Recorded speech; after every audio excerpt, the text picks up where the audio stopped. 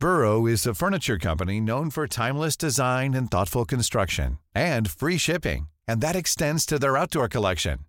Their outdoor furniture is built to withstand the elements, featuring rust-proof stainless steel hardware, weather-ready teak, and quick-dry foam cushions. For Memorial Day, get 15% off your Burrow purchase at burrow.com/ACAST and up to 25% off outdoor. That's up to 25% off outdoor furniture at burrow.com/ACAST.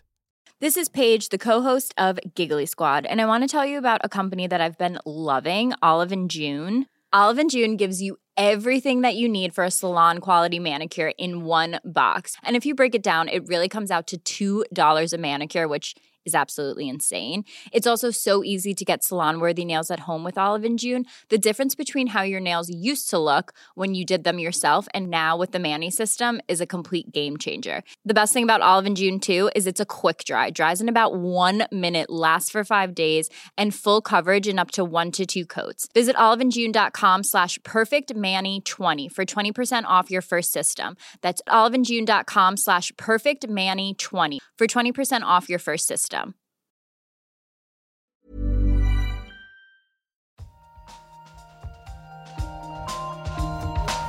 In an experiment. We don't know yet. Why is light so far? Like, it sounds so simple. They had no idea. But now the data speaks. I find this not only refreshing, but at some level astounding.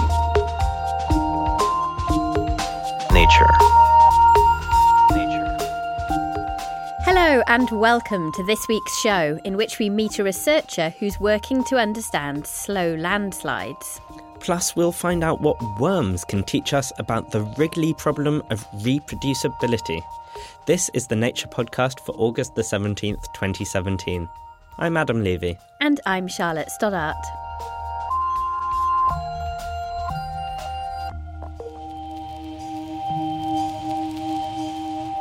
Landslides can devastate communities and claim lives. The ground itself becomes mobile, carrying with it huge amounts of potentially destructive energy.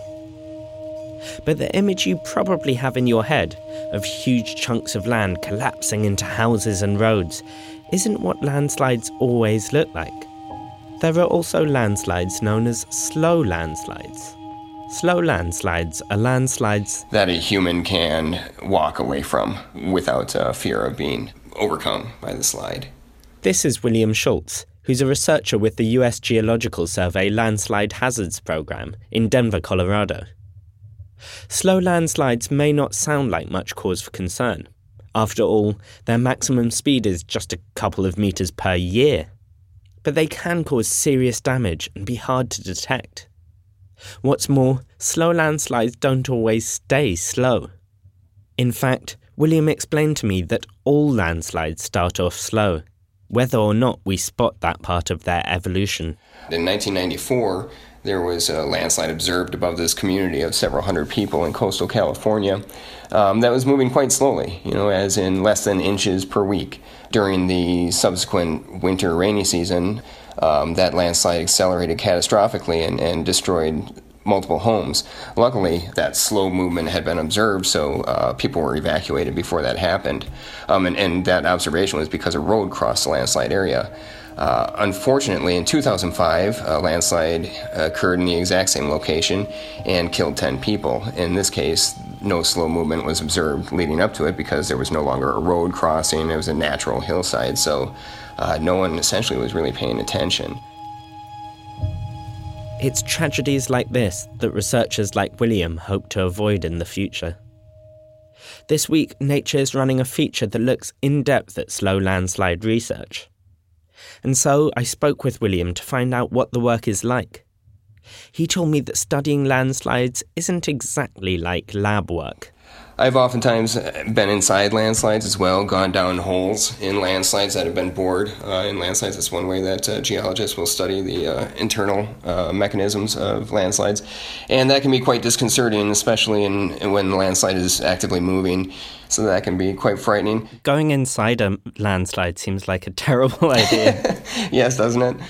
What work is particularly underway right now to try and understand slow landslides better? So a lot of research is directed towards better understanding characteristics of faults. What controls the fault strength? Because strengths of Earth materials are very complex and change through time and change under different conditions. And if I can understand why the faults on this landslide strengthen or something, then in that same sort of material on the other side of the planet, we can say, well, this material will probably strengthen when a landslide occurs, and therefore, the landslide is likely to move slowly. What kind of advances in how we measure landslides have taken place over the last few years, few decades? Well, there have been a great deal of advances, first for measurements we can make on and in a landslide. We have very, very inexpensive sensors and field computers. However, remote sensing or data that's obtained remotely rather than going onto the landslide itself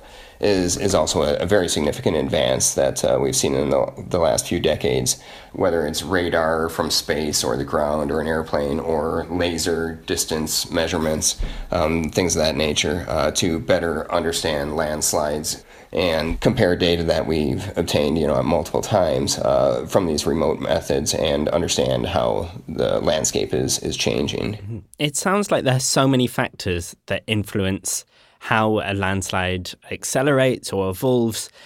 Is it something that we are now able to predict to some extent, or is there still a lot of guesswork? To some extent, yes, but in very simplistic cases, materials are so variable, and since they can change significantly by adding or subtracting small components, a little bit of clay or a little more sand or something like that can change behavior dramatically and in ways that we can't necessarily predict now. So we're getting better at saying, well, this much rainfall or this material will do this or that. We can drill holes in landslides and obtain the materials, or we can go down in those holes and look at the materials and say, well, we've got a great characterization, but you have a great characterization right there at that point. It can be dramatically different just a few meters away. We really need to make some advances there to be able to better forecast landslides. Working on this, does it still have an impact on you? Or does researching it mean that you're, I guess, more removed from the human consequences that these landslides can cause? To me, those sorts of things never stop hitting home and reminding me why I'm in this business. And to me, that's frankly to try to save people's lives. That was William Schultz. For more on slow landslides, make sure to read the feature in this week's Nature. Find it online at nature.com/news. Still to come later in the show, climate science in the US receives another blow from the government, and stars that blow up are more diverse than expected. But now for a quick look at 2 new studies. It's time for this week's Research Highlights. Everyone who's looked in a mirror knows that light can bounce off things, but we're less used to light bouncing off light. Particle physicists at the LHC were accelerating lead ions, which makes them emit light. The aim of the experiment was to smash the ions into each other, but sometimes they missed. This gave physicists a chance to watch light scattering off light instead. The researchers spotted a grand total of 13 possible light scatters out of 4 billion collision attempts. This is the first time light has been seen doing this at high energies. Read that paper in Nature Physics. Many birds migrate to wait out Europe's cold winters in sunny sub-Saharan Africa. To see how they find their way, researchers played a trick on some reed warblers in a town in Russia. They put them in an enclosure and watched which direction they tried to fly in, southwest. Then the researchers faked the direction of the Earth's magnetic field, mimicking what it would be in Scotland. The birds now tried to fly southeast, as if they were setting off from Scotland. The researchers concluded that the birds were using the position of the stars, as well as the Earth's magnetic field, to figure out their flight path. Not bad for a bird brain. That paper's in Current Biology. Next, reporter Jeff Marsh has been finding out about 3 researchers who've been making strenuous efforts to reproduce each other's results. Gordon Lithgow works at the Buck Institute for Aging and spends lots of his time working with tiny roundworms called Caenorhabditis. You might have heard of one species of these worms called C. elegans. The worms are fantastic because they are a simple animal that age, and we believe they age just like humans age, but they age very rapidly, so their aging is such that they only live about 15 to 20 days for most of the worm species that we work with. They're not much to look at. They're basically see-through and grow to about 1 millimetre in length.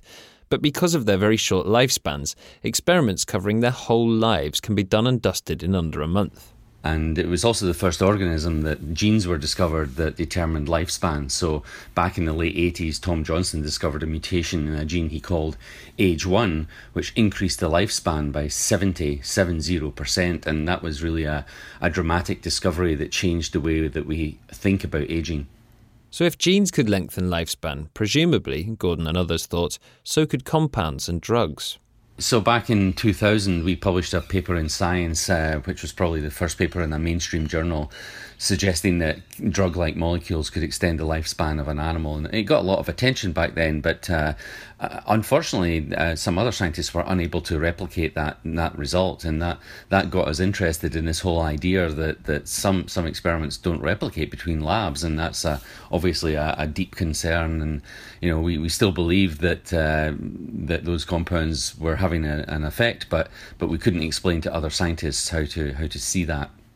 There could be any number of reasons why something as complex as lifespan might vary from lab to lab, and several experiments over the years were failing to have their results replicated. In an effort to strengthen the results of such ageing studies, in 2013, the National Institute of Aging, a part of the National Institutes of Health, funded a project called the Caenorhabditis Intervention Testing Programme. Its first aim was to test ageing interventions across a genetic range of worms. It was also decided that these experiments should be carried out across 3 different labs, Gordon Lithgow's, who you've just heard, and 2 other independent ageing researchers, Patrick Phillips and Monica Driscoll. Here's Patrick. When we study lab organisms, frequently we just study one genetic strain at a time. And so what people are finding is that when you move from one genetic background to another, sometimes the things that you found in one experiment don't reproduce across another one because of genetic differences. And so our study is really intended to look for things and responses that are robust across these genetic backgrounds. Every experiment that we did was automatically reproduced simultaneously in 3 different labs, and so that we could address both the influence of genetic background and all other possible sources of experimental error at the same time, so that when we came out with a conclusion, we could be very, very confident that it was robust both to genetic background and the other possible sources of reproducibility, which have been something of an issue in the field. So in an effort to isolate the effects of the genetic backgrounds of the worms, the 3 labs set to work standardizing their protocols and tried to get all of their experiments working exactly the same. But it became clear very quickly that there were several sources of variation that they hadn't counted on. You know, the 3 labs used different microscopes, and some of the microscopes had hotter lights than others. Perhaps the most ridiculous one was that I first got the data and analyzed it, I saw that one lab, the worms lived several days longer, and it made no sense to me. What had we done wrong? And it turned out that their lab was used to scoring age from the first day of adulthood, and the other labs were using the day that the eggs were laid, and so that is the first day of life. And so that was a very easy thing to fix, but sort of ridiculous that even at that level we weren't recording the data correctly according to what our understanding was, just because different labs have different ways of thinking about it. Eventually, after many long phone calls and teleconferences, the 3 different labs did manage to get their protocols aligned, and as a result, the worms' lifespans began to match across the labs. Having eliminated all the experimental differences they could find, they started to hit upon some interesting biological insights. Here's Gordon again. Some strains of worms age in different modes, like they seem to either have a short-lived mode or a long-lived mode, irrespective of the fact that we had standardized this protocol. So there's something out there we don't know about yet, the dark matter of aging, where any particular cohort can be in a long-lived mode or a short-lived mode. So that was weird and interesting, and we don't have an explanation for. An important new insight into the weird world of worm biology. But now that the labs were all in sync, they could also start to see some interesting things about how various compounds were affecting the worms' lifespans. We also found that some compounds were absolutely rock steady, robust, reproducible, worked in every case, in every genetic background in all 3 labs. And then we found compounds that weren't quite like that. They didn't work in certain genetic backgrounds, or they were just hyper-variable. They seemed to give really variable results in a way that we can't explain. There is an argument for leaving the variability between different labs working on aging research in order to weed out the compounds that are robust enough to shine through different experiments with different protocols and reagents. But even if you did want to standardise everyone's experiments perfectly, there's a limit to how well you can do that. There's really only so much you can do. I mean, if you think about every single variable from the elevation you happen to be at on the Earth, or the lights in the lab and the quality of the light and the various temperatures that the experiments are experiencing, biology is kind of messy that way. It's difficult to control absolutely everything.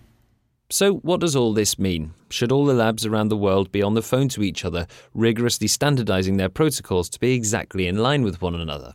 Here's Gordon for some final thoughts. For me, I realised that we weren't reporting enough information on the kinds of experiments we're doing. We just simply weren't writing enough information down on the conditions in which we undertook the experiments. And now we document everything we can think of, and there's temperature probes beside every single agar plate that contain the worms, and we're constantly jotting things down. So it's just a level of detail that I think is required in order to then convey to other scientists what you've actually done. That was Gordon Lithgow and Patrick Phillips talking with reporter Jeff Marsh. Gordon and Patrick have written a comment piece with the head of the 3rd lab, Monica Driscoll. Give it a read at nature.com/news. Time now for this week's news chat, and on the line from Washington, D.C., we've got Nature's US Bureau Chief, Lauren Morello. Hi, Lauren. Hi, Adam. Now, this past week, Trump has, in a way, been reiterating his distance from climate science. What's he up to now? Over the weekend, the news broke that the Trump administration has decided to disband an advisory committee that was trying to make sure that a big climate report that comes out every couple of years on the science of climate change, but also projects how it'll affect various aspects of life in the United States. So Trump told all the members of that committee that he wasn't going to renew the charter of the committee, which expired on August 20th. So basically, it's just kind of disappeared overnight.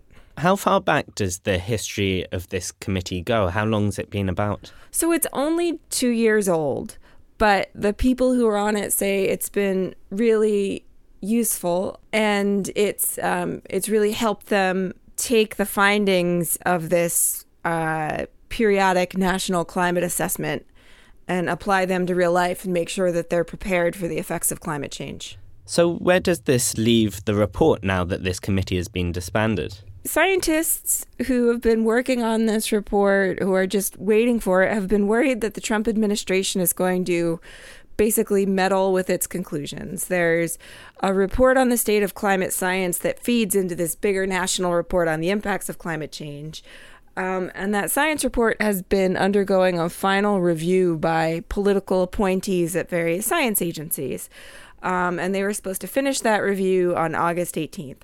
So the director of the program that's in charge of this report says everything's still on track, but I think people are kind of waiting with bated breath. And the fact that this advisory committee that has to do with the overall national climate assessment has been disbanded is making people a little nervous. What people are we talking about? Who's actually waiting for this report and who would use its findings? The report has a wide variety of uses. So first of all, people who are waiting for it include just the general climate science community.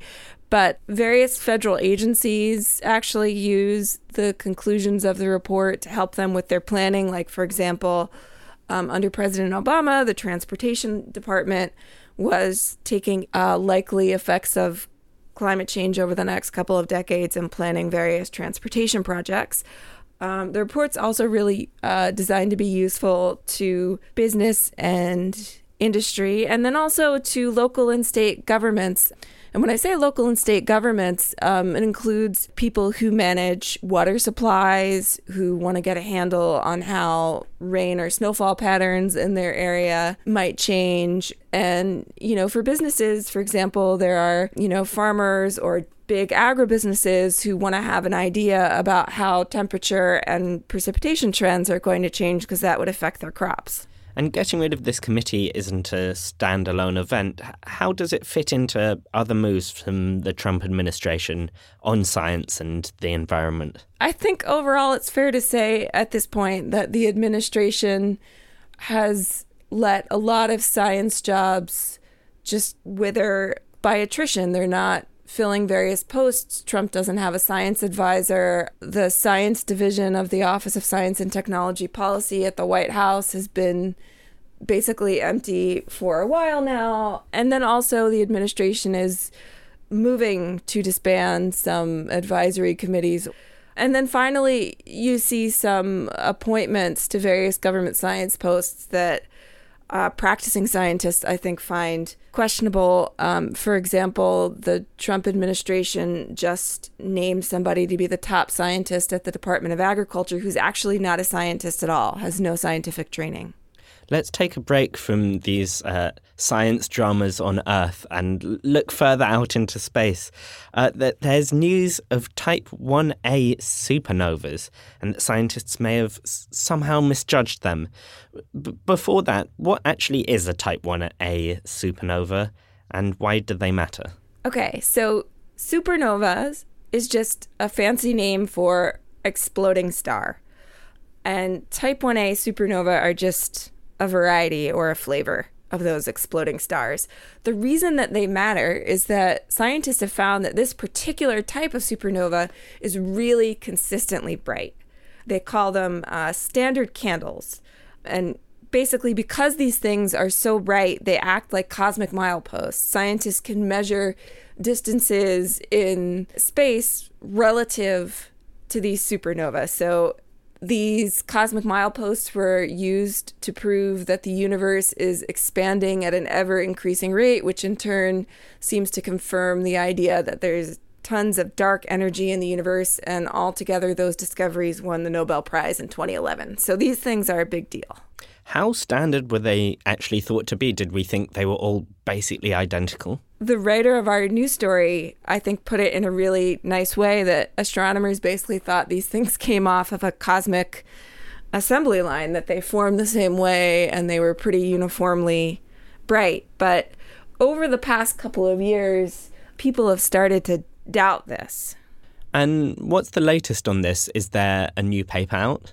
There's a paper on the arXiv preprint server that contains evidence that these supernova are formed at least two different ways. So this is a theory that's been floating around for the last couple of years. People have theorized that you can get these supernova to form either by having two white dwarf stars merge, or you can have a white dwarf that starts pulling material off a bigger companion star, and the white dwarf becomes so dense that then it explodes. So scientists had only seen evidence of the first type, the two white dwarfs merging.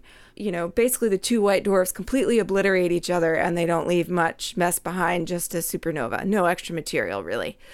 But now they've seen evidence of the second type of supernova, which is when the white dwarf pulls material off the companion star and then explodes. So that leaves a whole bunch of evidence behind. The companion star survives the explosion, and then material ejected from the supernova hits that companion star and it lights up. So that's what they've seen. So now there's finally some observational evidence that there's a second way to make one of these things. So now that we know that these so-called standard candles aren't as uniform as we thought, does that call into question these results that we had before, that the universe is expanding at an accelerating rate? Nobody told us that it calls into question those results. Scientists have found a way to compensate for, small variations in brightness between standard candles, but what they said was now that they know this, they can develop better corrections and the results can be more precise. Thanks for joining us, Lauren. Make sure to check out all the latest science news at nature.com/news or at Nature News on Twitter. That's all for this week, but in case you are hoping for some eclipse coverage, don't miss our video all about the lessons eclipses have taught us over the centuries. That's at youtube.com/nature video channel. You'll also spot a brand new animation there, looking at possible new treatments for critical limb ischemia, a serious circulation condition. No show next week as the summer holidays draw to a close, but we'll be back on your podcast feeds on the 7th of September. Until then, I'm Adam Levy. And I'm Charlotte Stoddart.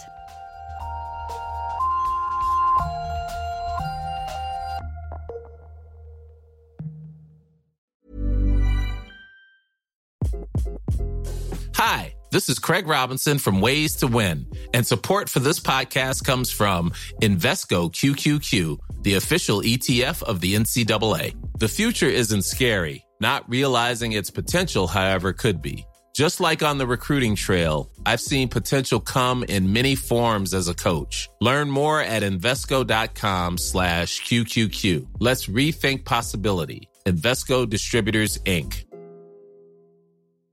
Normally, being a little extra might be a bit much, but not when it comes to healthcare. That's why United Healthcare's Health Protector Guard fixed indemnity insurance plans, underwritten by Golden Rule Insurance Company, supplement your primary plan so you manage out-of-pocket costs. Learn more at UH1.com.